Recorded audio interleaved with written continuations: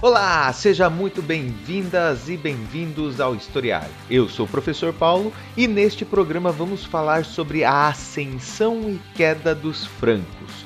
Como a relação entre rei e igreja auxiliou para garantir a unificação local e, além disso, vamos verificar o desenvolvimento embrionário do feudalismo na constituição do Império Carolíngio. Vamos nessa?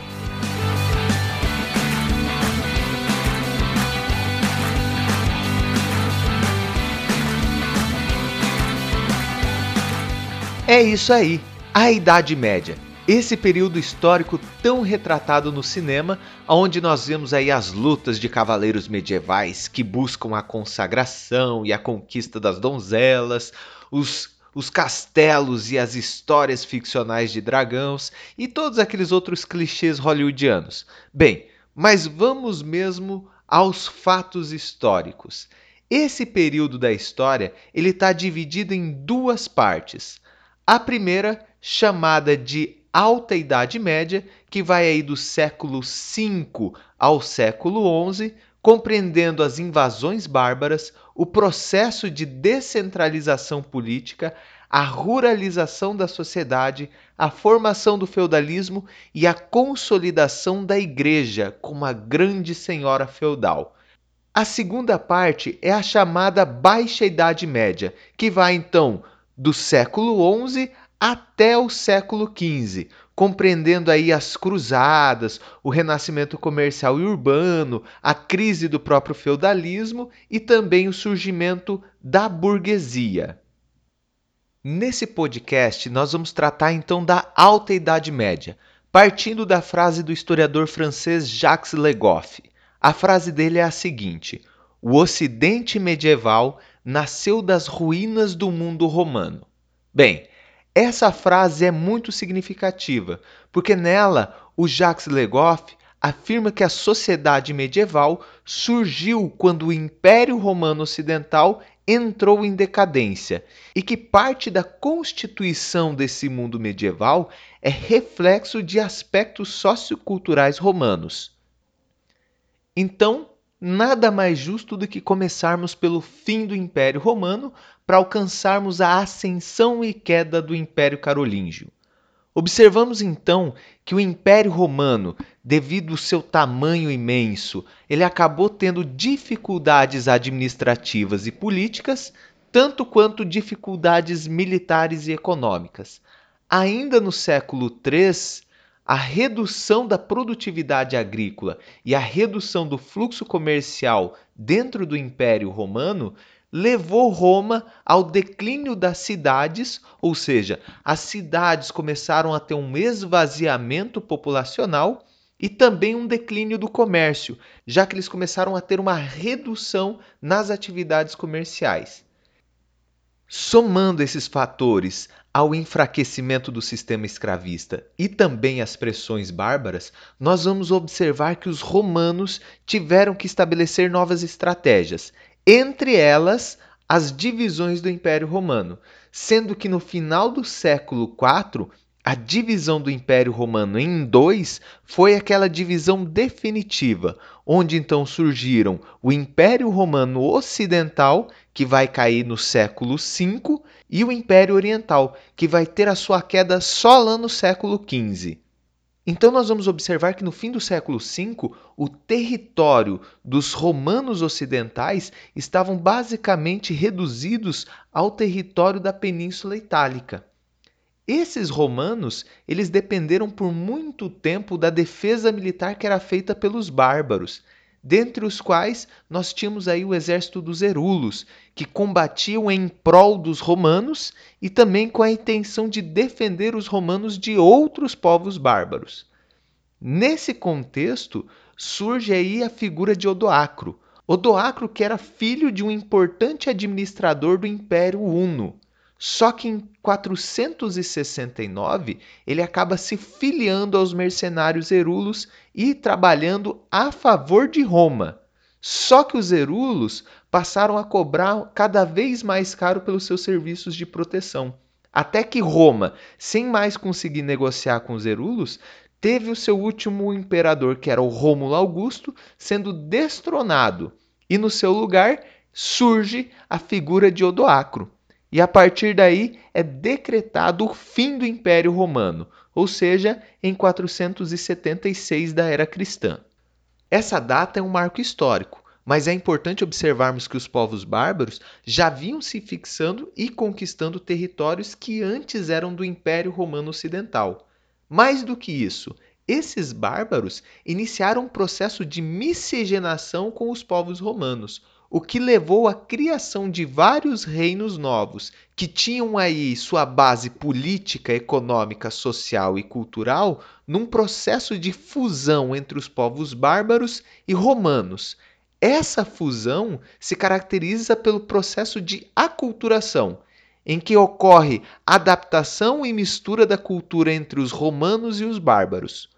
Uma das transformações mais significativas foi a conversão de parte dos bárbaros ao cristianismo, religião que acabou tornando-se o grande esteio das antigas cidades romanas, já que houve uma gradativa degradação do império que foi forçando uma aristocracia que vivia nessas cidades romanas a fugirem e se refugiarem nas suas propriedades rurais, fazendo então aí um processo de êxodo urbano. Então eles fogem da cidade e vão se abrigar nas suas propriedades no campo. Dessa forma, as cidades e os mosteiros foram os locais em que a religiosidade regrediu menos, sendo que os bispos da igreja se tornaram os responsáveis por essas cidades, e eles ainda faziam frente aos chefes bárbaros que ocupavam o território que antes era parte do Império Romano Ocidental. Os bispos se posicionavam contrariamente aos bárbaros porque havia uma grande quantidade de pagão entre eles. E aqueles bárbaros que haviam se convertido ao cristianismo, eles seguiam uma doutrina chamada ariana, que não era seguida dentro do Império Romano Ocidental e era considerada uma heresia pela Igreja, o que acabou provocando uma grande tensão entre os povos bárbaros e a população católica que já estava estabelecida nessas cidades que antes faziam parte do Império Romano. Porém, um determinado grupo de bárbaros verificou a possibilidade de aumento de poder e também de influência no caso de conversão ao catolicismo romano. Eles eram os francos, que depois de se fixarem onde hoje é a Bélgica, começaram um processo de expansão pela região da Gália, dominando grande área territorial que hoje incorpora a França e algumas regiões em torno da França. O Reino Franco é geralmente dividido em dois momentos.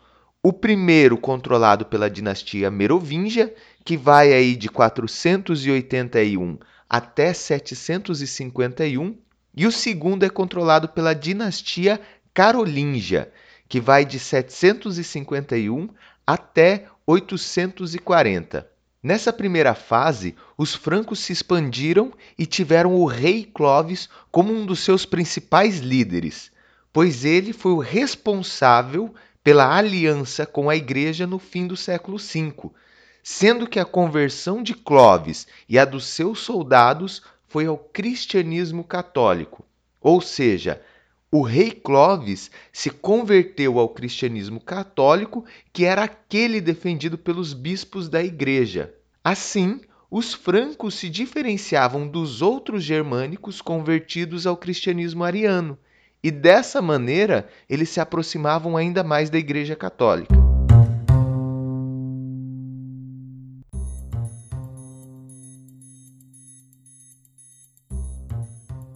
Conta-se que a esposa do rei Clovis, a rainha Clotilde, uma princesa burgúndia católica, teria influenciado diretamente na decisão de Clovis pela sua conversão. A história conta que eles tiveram um primeiro filho que havia morrido de uma grave enfermidade. O segundo filho que eles tiveram teve a mesma doença. E então Clotilde teria orado muito, por muito e muito tempo, pela recuperação dessa criança. E ela acabou sobrevivendo a essa enfermidade. Além disso, Clotilde e os outros bispos que viviam no território franco frequentemente sugeriam a conversão de Clovis. Clovis só vai fazer a sua conversão durante uma batalha.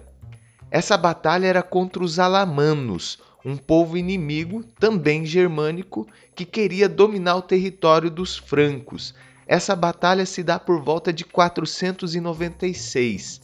Nessa batalha, o rei Clovis estava vendo que os seus soldados estavam sofrendo vários reveses.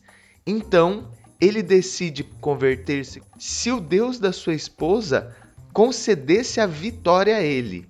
Dessa maneira, devido à vitória no campo de batalha, Clovis se converteu ao cristianismo católico.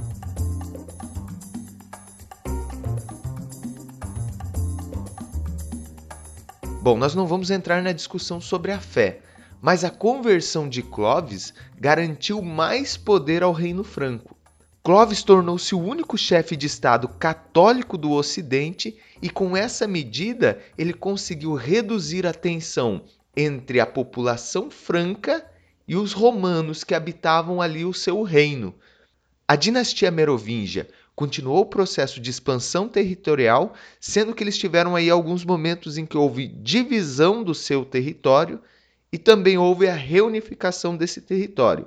Sendo que ainda na dinastia merovingia, eles vão conquistar uma grande extensão de terras, o que gerava uma certa dificuldade na administração, fazendo com que dentro da dinastia merovingia surgisse uma nova função administrativa, o chamado major-domus.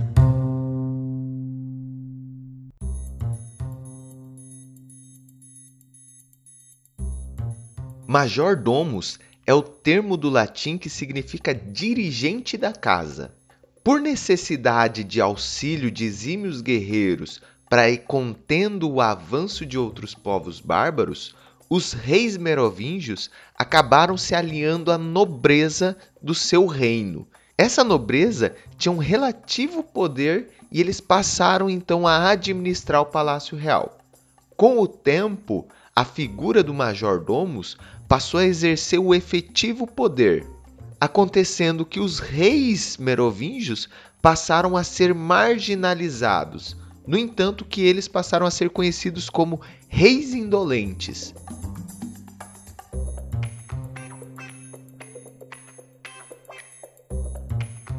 Pepino de Heristal foi o major-domus que iniciou uma prática de transição hereditária do cargo de major-domus, ou seja, esse cargo de major-domus passou de pai para filho, sendo que o filho de Pepino, o Carlos Martel, teve aí um papel central para colocar um fim na dinastia merovingia. Ele foi responsável por unificar os reinos da Austrácia e da Neustria, fazendo com que essa unidade territorial unificada passasse a se chamar de Franca. Além disso, Carlos Martel conseguiu frear a expansão muçulmana, que já tinha conquistado aí a Península Ibérica. Então eles estavam aí às portas do Reino Franco. O evento em que Carlos Martel vence os muçulmanos é conhecido como Batalha de Poitiers, que ocorreu em 732. Quando Carlos Martel morre, sobe ao cargo de major-domus o seu filho, Pepino Breve, que depois de derrotar Childerico III, o último rei da dinastia merovingia, é o próprio Pepino que se transforma rei dos francos. Isso se dá em 751. E aí temos o início da dinastia carolíngia. Pepino teve o apoio do Papa Estevão II, que o coroou rei. E em contrapartida, o Papa recebeu uma doação do território conquistado dos lombardos, na região onde é a Península Itálica. Com a morte de Pepino, Carlos Magno, o seu filho, tornou-se rei em 768. Ele foi um rei com foco expansionista, passando aí a conquistar a Península Itálica, avançando sobre a Germânia e estabelecendo a posse da região dos Pirineus. Essa região dos Pirineus foi muito importante para Carlos Magno, pois ela dificultava ainda mais o avanço dos muçulmanos. O Carlos Magno ainda estabeleceu várias batalhas em nome do cristianismo, garantindo a defesa da igreja e promovendo a cristianização no seu reino. Isso garantiu a ele a coroação como imperador romano no ano de 800. No dia de Natal do ano 800, ocorreu a coroação de Carlos Magno na Basílica de São Pedro de Roma. O Papa Leão III seguiu os mesmos ritos seguidos em Constantinopla que eram utilizados para a coroação do imperador romano oriental ou do imperador bizantino, e entregou a ele o diadema do novo imperador romano. Só em 812, o Império Carolíngio recebeu o reconhecimento do Império Bizantino. A partir da coroação de Carlos Magno, o Império Carolíngio retomou a centralização do poder. Algumas medidas foram implantadas no Império, dentre elas a padronização de cunhagem de moedas e o estabelecimento de missões religiosas para alcançar povos pagãos que estavam fora do Império, convertendo eles ao cristianismo. Para auxiliar no processo de administração do Império, foi criada uma rede administrativa pautada nos condados. Assim, cerca de 300 condados foram criados. Cada um deles foi entregue a um membro da nobreza, que era de confiança aí do imperador. Esses nobres passaram a ficar conhecidos como condes, e eles tinham funções jurídicas e militares sobre o condado que estava na sua tutela. Como pagamento, esses condes recebiam parte dos rendimentos locais e também uma porção de terra nesses condados. Na ausência do conde, quem respondia pelo condado era um cara chamado visconde. As terras da região de fronteira do império também foram divididas, mas essas passaram a ser chamadas de marcas, e elas eram administradas pelos marqueses. Por fim, para controlar toda essa intrincada rede administrativa, havia o missi dominici, que do latim significa enviado do Senhor, ou seja, era um indivíduo enviado pelo imperador que fazia o processo de fiscalização e também mantinha o imperador informado da situação dessas áreas, desses condados ou dessas marcas que eram entregues a esses membros da nobreza, para saber se elas estavam sendo bem administradas, qual era a renda e assim por diante.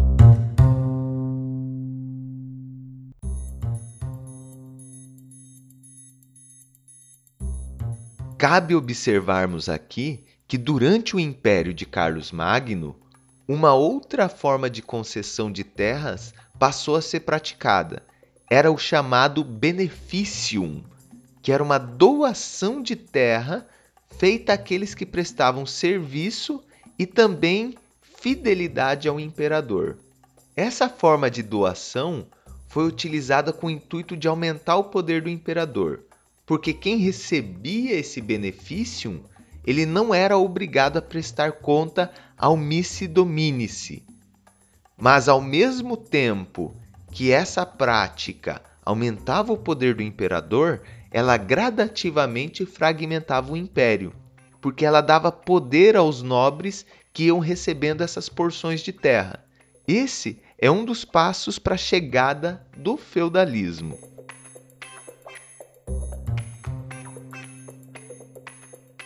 Um outro ponto importante é que o Império de Carlos Magno foi regido por um conjunto de leis impostas, com a intenção de homogeneizar a justiça dentro do Império. Esse conjunto de leis ficou conhecida como capitulares, que foi na contramão de outros reinos germânicos, que mantinham as leis consuetudinárias, aquelas que eram pautadas nos costumes, não eram escritas e só transmitidas oralmente. O Império Carolíngio garantiu então a unidade das leis que foram registradas por escrito. Com a morte de Carlos Magno em 814, sobe ao poder o seu filho, Luís o Piedoso. O imperador Luís conseguiu manter o império relativamente unificado, porém foi fortemente influenciado pela Igreja, sendo que algumas terras da Igreja e outras terras senhoriais acabaram conseguindo se livrar do controle central do império e tornaram-se autônomas. O imperador ainda teve que lutar em várias frentes diferentes para evitar o avanço de outros povos que tentavam conquistar o território dos francos. Com a morte de Luís, o império foi dividido entre seus 3 filhos, o chamado Tratado de Verdun, que ocorreu em 843.